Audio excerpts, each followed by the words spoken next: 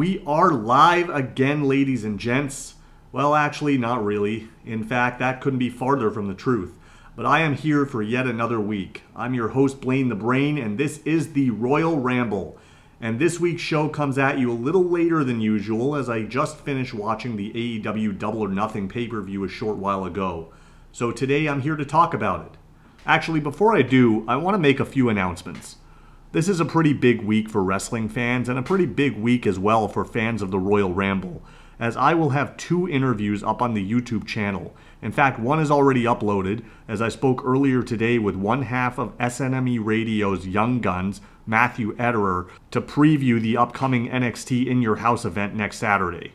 And still to come this week is my big interview with former WWE Intercontinental Champion and Canadian wrestling great in general, Jacques Rougeau, who joins me to talk about his latest wrestling-related project, so stay tuned for that one. Also on the show, I will be previewing the WWE Hell in a Cell event that takes place next weekend, and also doing a little fantasy forecasting / booking for the upcoming July pay-per-view Money in the Bank.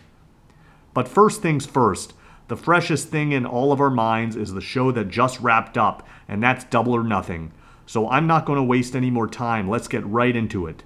So it appears that Tony Khan wanted to answer the main question that was on everyone's mind heading into the show right off the bat. Will he or won't he? Would MJF show up or not? Well, he did. He made it out for his opening bout with Wardlow and may have borrowed something out of Ric Flair's closet, as he was sporting a very Flair-looking entrance robe.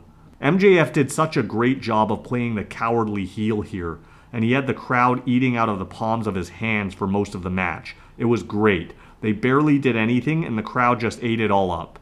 JR actually made the Roddy Piper comparison when referencing MJF, which is something I've brought up a time or two as well. Wardlow eventually caught him and just destroyed MJF with not just a symphony, but almost an entire concert's worth of powerbombs. I think he drilled him with at least 10 of them to finally pick up the win and an official AEW contract, and then they did the whole stretcher job with MJF afterwards. The Hardy Brothers versus the Jackson Brothers was up next. No, I don't mean Tito and Jermaine. It was Matt and Nick Jackson, otherwise known as the Young Bucks. The match has been done before in ROH, and I think because of that, and because of the age and limitations of the brothers Hardy, it kind of removed a bit of my interest in this match.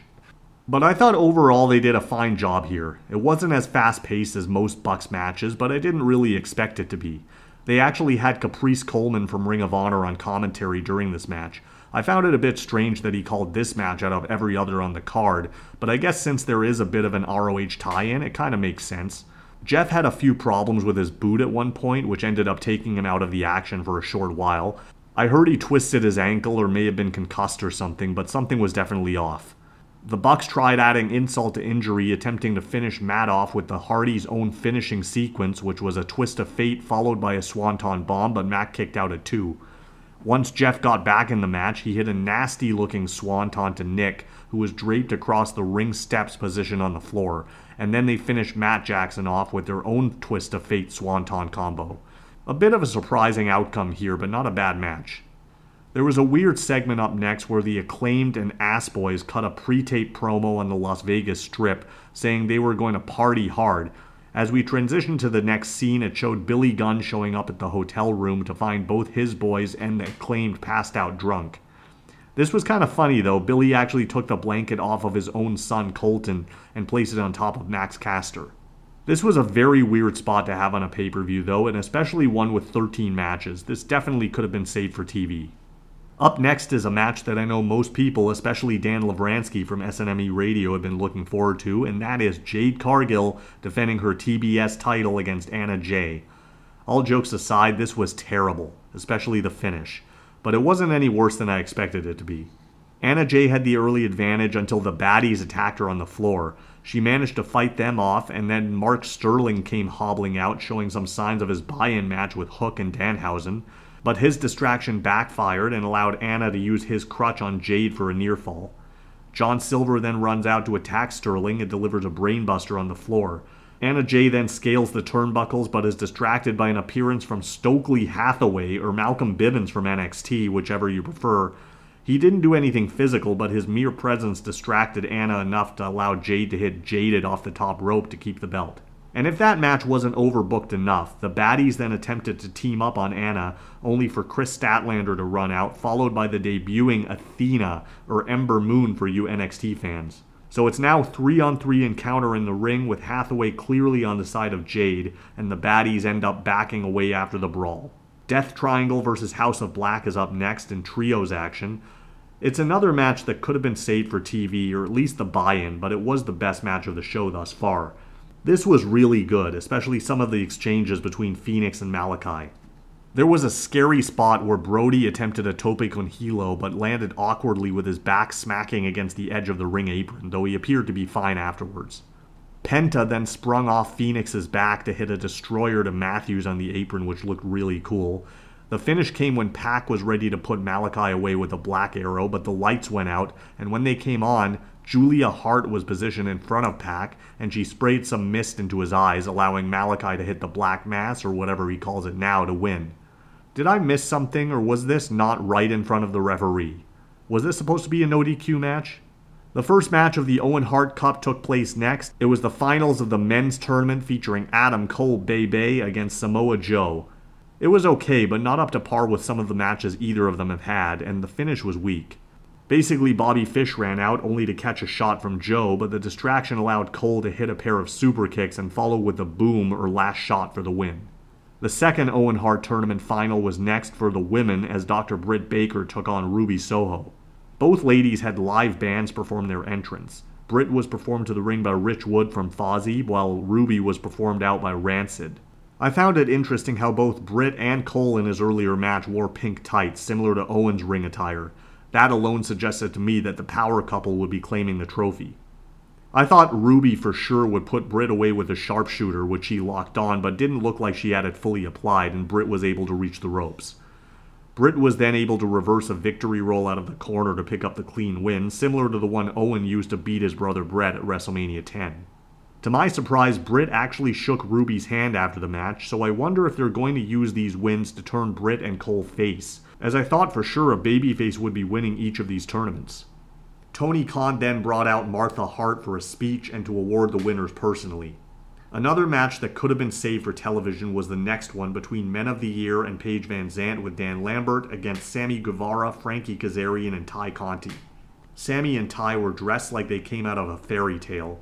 Ty was dressed like Maleficent from Sleeping Beauty, and they engaged in a lip lock in the entranceway that looked as though Sammy attempted to stick Ty's entire face in his mouth. The story of the match was Kazarian not being able to get along with his two teammates who seemed more preoccupied with their own PDAs than actually winning the match.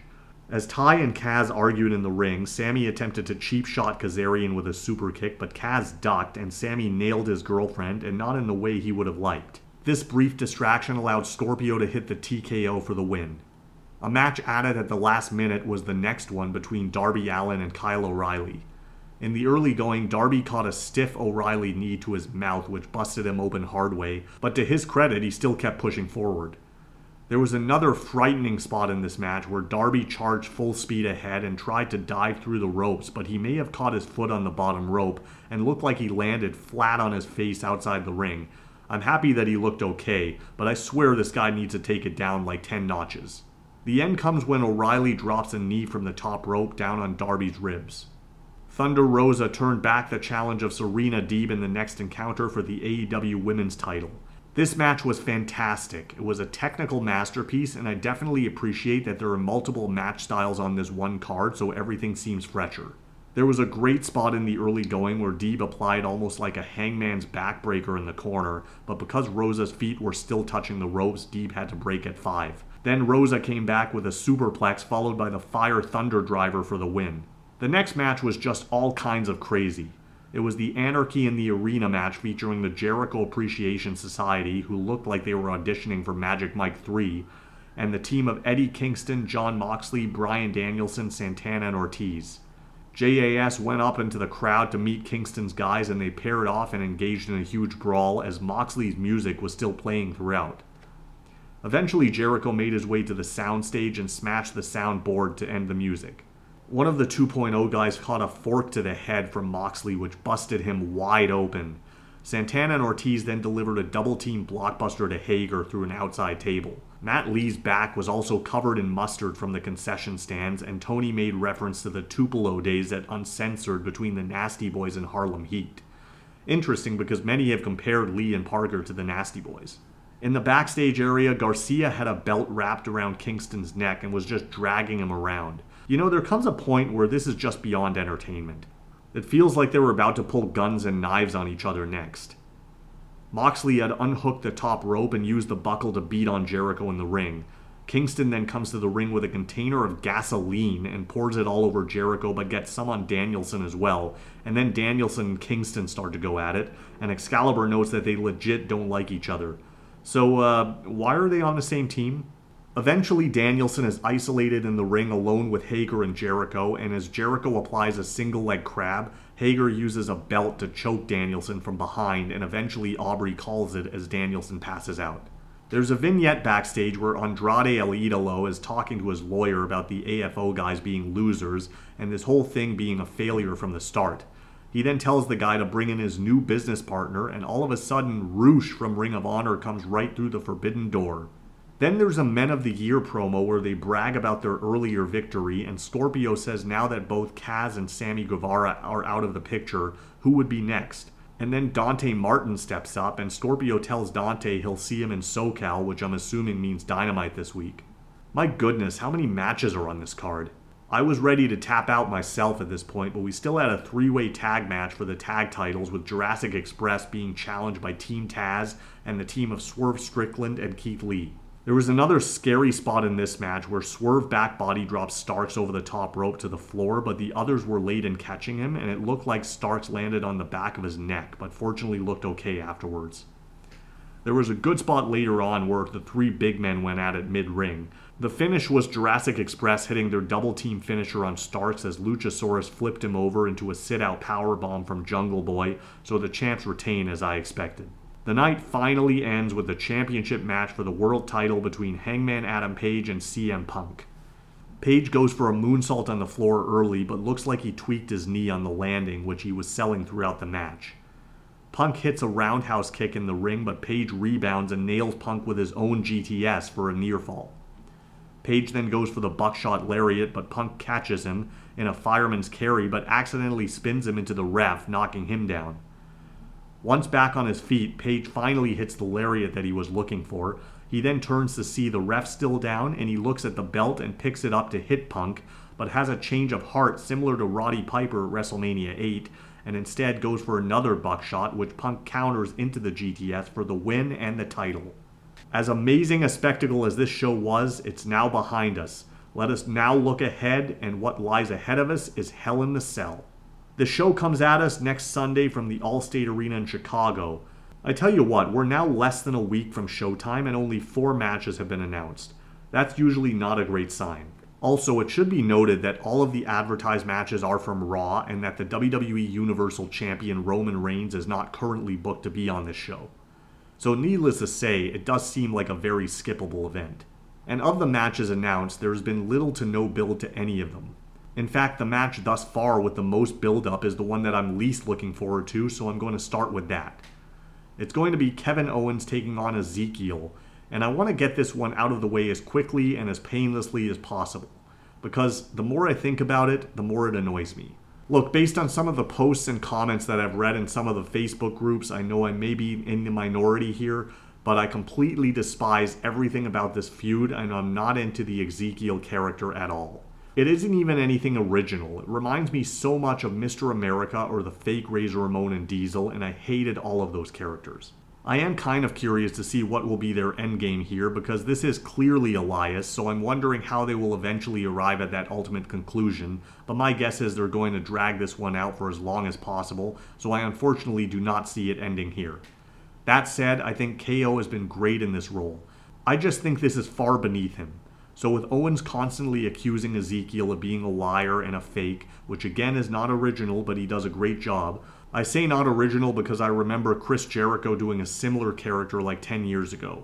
But given the nature of these characters and this feud, I think it'll end somewhat controversial, where Owens will try to cheat by hooking the tights, but the ref catches him red-handed, and while he tries to plead his case, Ezekiel schoolboys him and uses the ropes to get the pin, which the referee does not see. Ugh, let's move on. There's also a handicap match on the card featuring Bobby Lashley taking on both MVP and Omos. I was a little surprised that we already got the one-on-one match between Lashley and MVP on Raw this week, because I thought for sure that the end goal here would be for Lashley to finally get his hands on MVP. I think Lashley's obsession with getting even with MVP will end up costing him this match, as he goes after MVP only to forget about Omos, who sneaks up behind him, as hard as that is to believe, and applies some kind of head vice or nerve hold on Lashley, similar to the Great Khali's death grip, which eventually renders Lashley unconscious, and MVP is the one to get the pin, so this one also continues. Great. The triple threat match for the Raw Women's title is also very puzzling. Clearly this company does not know what to do with people who aren't involved in the title picture. I think Becky being added to this match can't be good for Bianca's reign. Bianca has been on a roller coaster ride lately. She hasn't had a terrible run as champion, but like Hangman Page in AEW, she's clearly not the face of the women's division, which I feel that as champion she should be.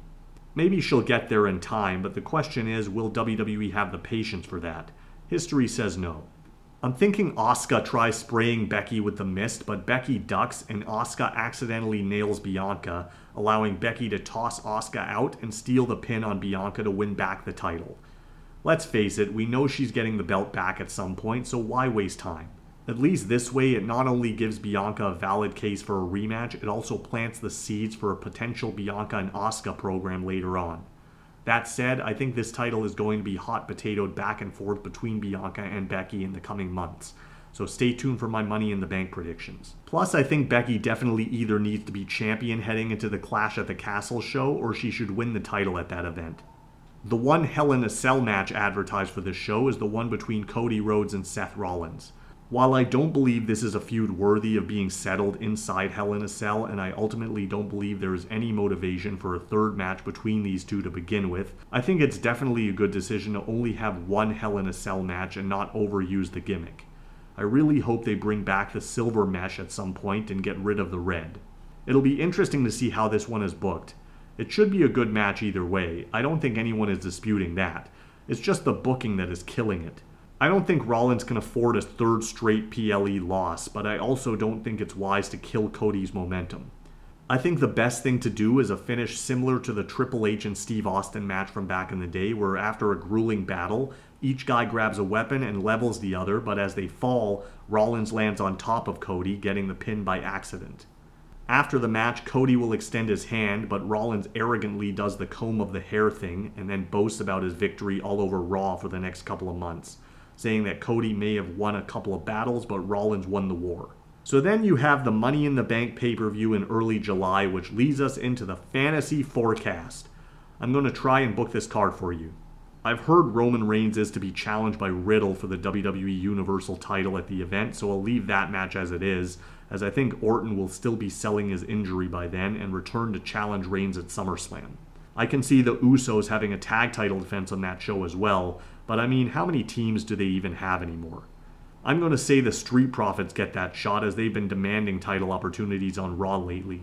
The feud between Becky Lynch and Bianca Belair will likely continue at this show as well for the Raw Women's title, and I'm going to call it Last Woman Standing. You'll probably also get a Ronda Rousey title defense on that card, and of all the women on the SmackDown roster, the one that makes the most sense is Raquel Rodriguez, but they've done that match twice on TV in the last month, so I don't think they'll do a third match at this event, as I think they want to build Raquel up a little more and eventually turn her heel to challenge Rousey. As much as I'd prefer them to build Shotzi up as well, I think she might get this title shot, as she's been very vocal on SmackDown lately about never getting any opportunities. I would think you'd also get another match between Edge and AJ Styles with some kind of stipulation, and I wouldn't be shocked given Edge's current character if they bring back the casket match for this feud. So that leaves the two Money in the Bank matches, and I am hoping and I am begging WWE that whoever they choose to win these matches is someone who they actually intend to push and not just a surprise for the sake of it. For the men's match, I would put Kevin Owens, Ezekiel, Bobby Lashley, Drew McIntyre, Finn Balor, Damian Priest, Sami Zayn, and Shinsuke Nakamura. And then the women's match. I would have Rhea Ripley, Liv Morgan, Raquel Rodriguez, Alexa Bliss, Aaliyah, Shayna Baszler, Natalya, and Asuka. So that's what's coming up in the next month or so in WWE land, and that's a wrap for me. The show is going to be slightly delayed next weekend as well, as I will be recapping the Hell in a Cell event following that show, so it should be up either late Sunday night or Monday morning. And then the week after that, the show will be on a hiatus, as I will be taking a much-needed vacation.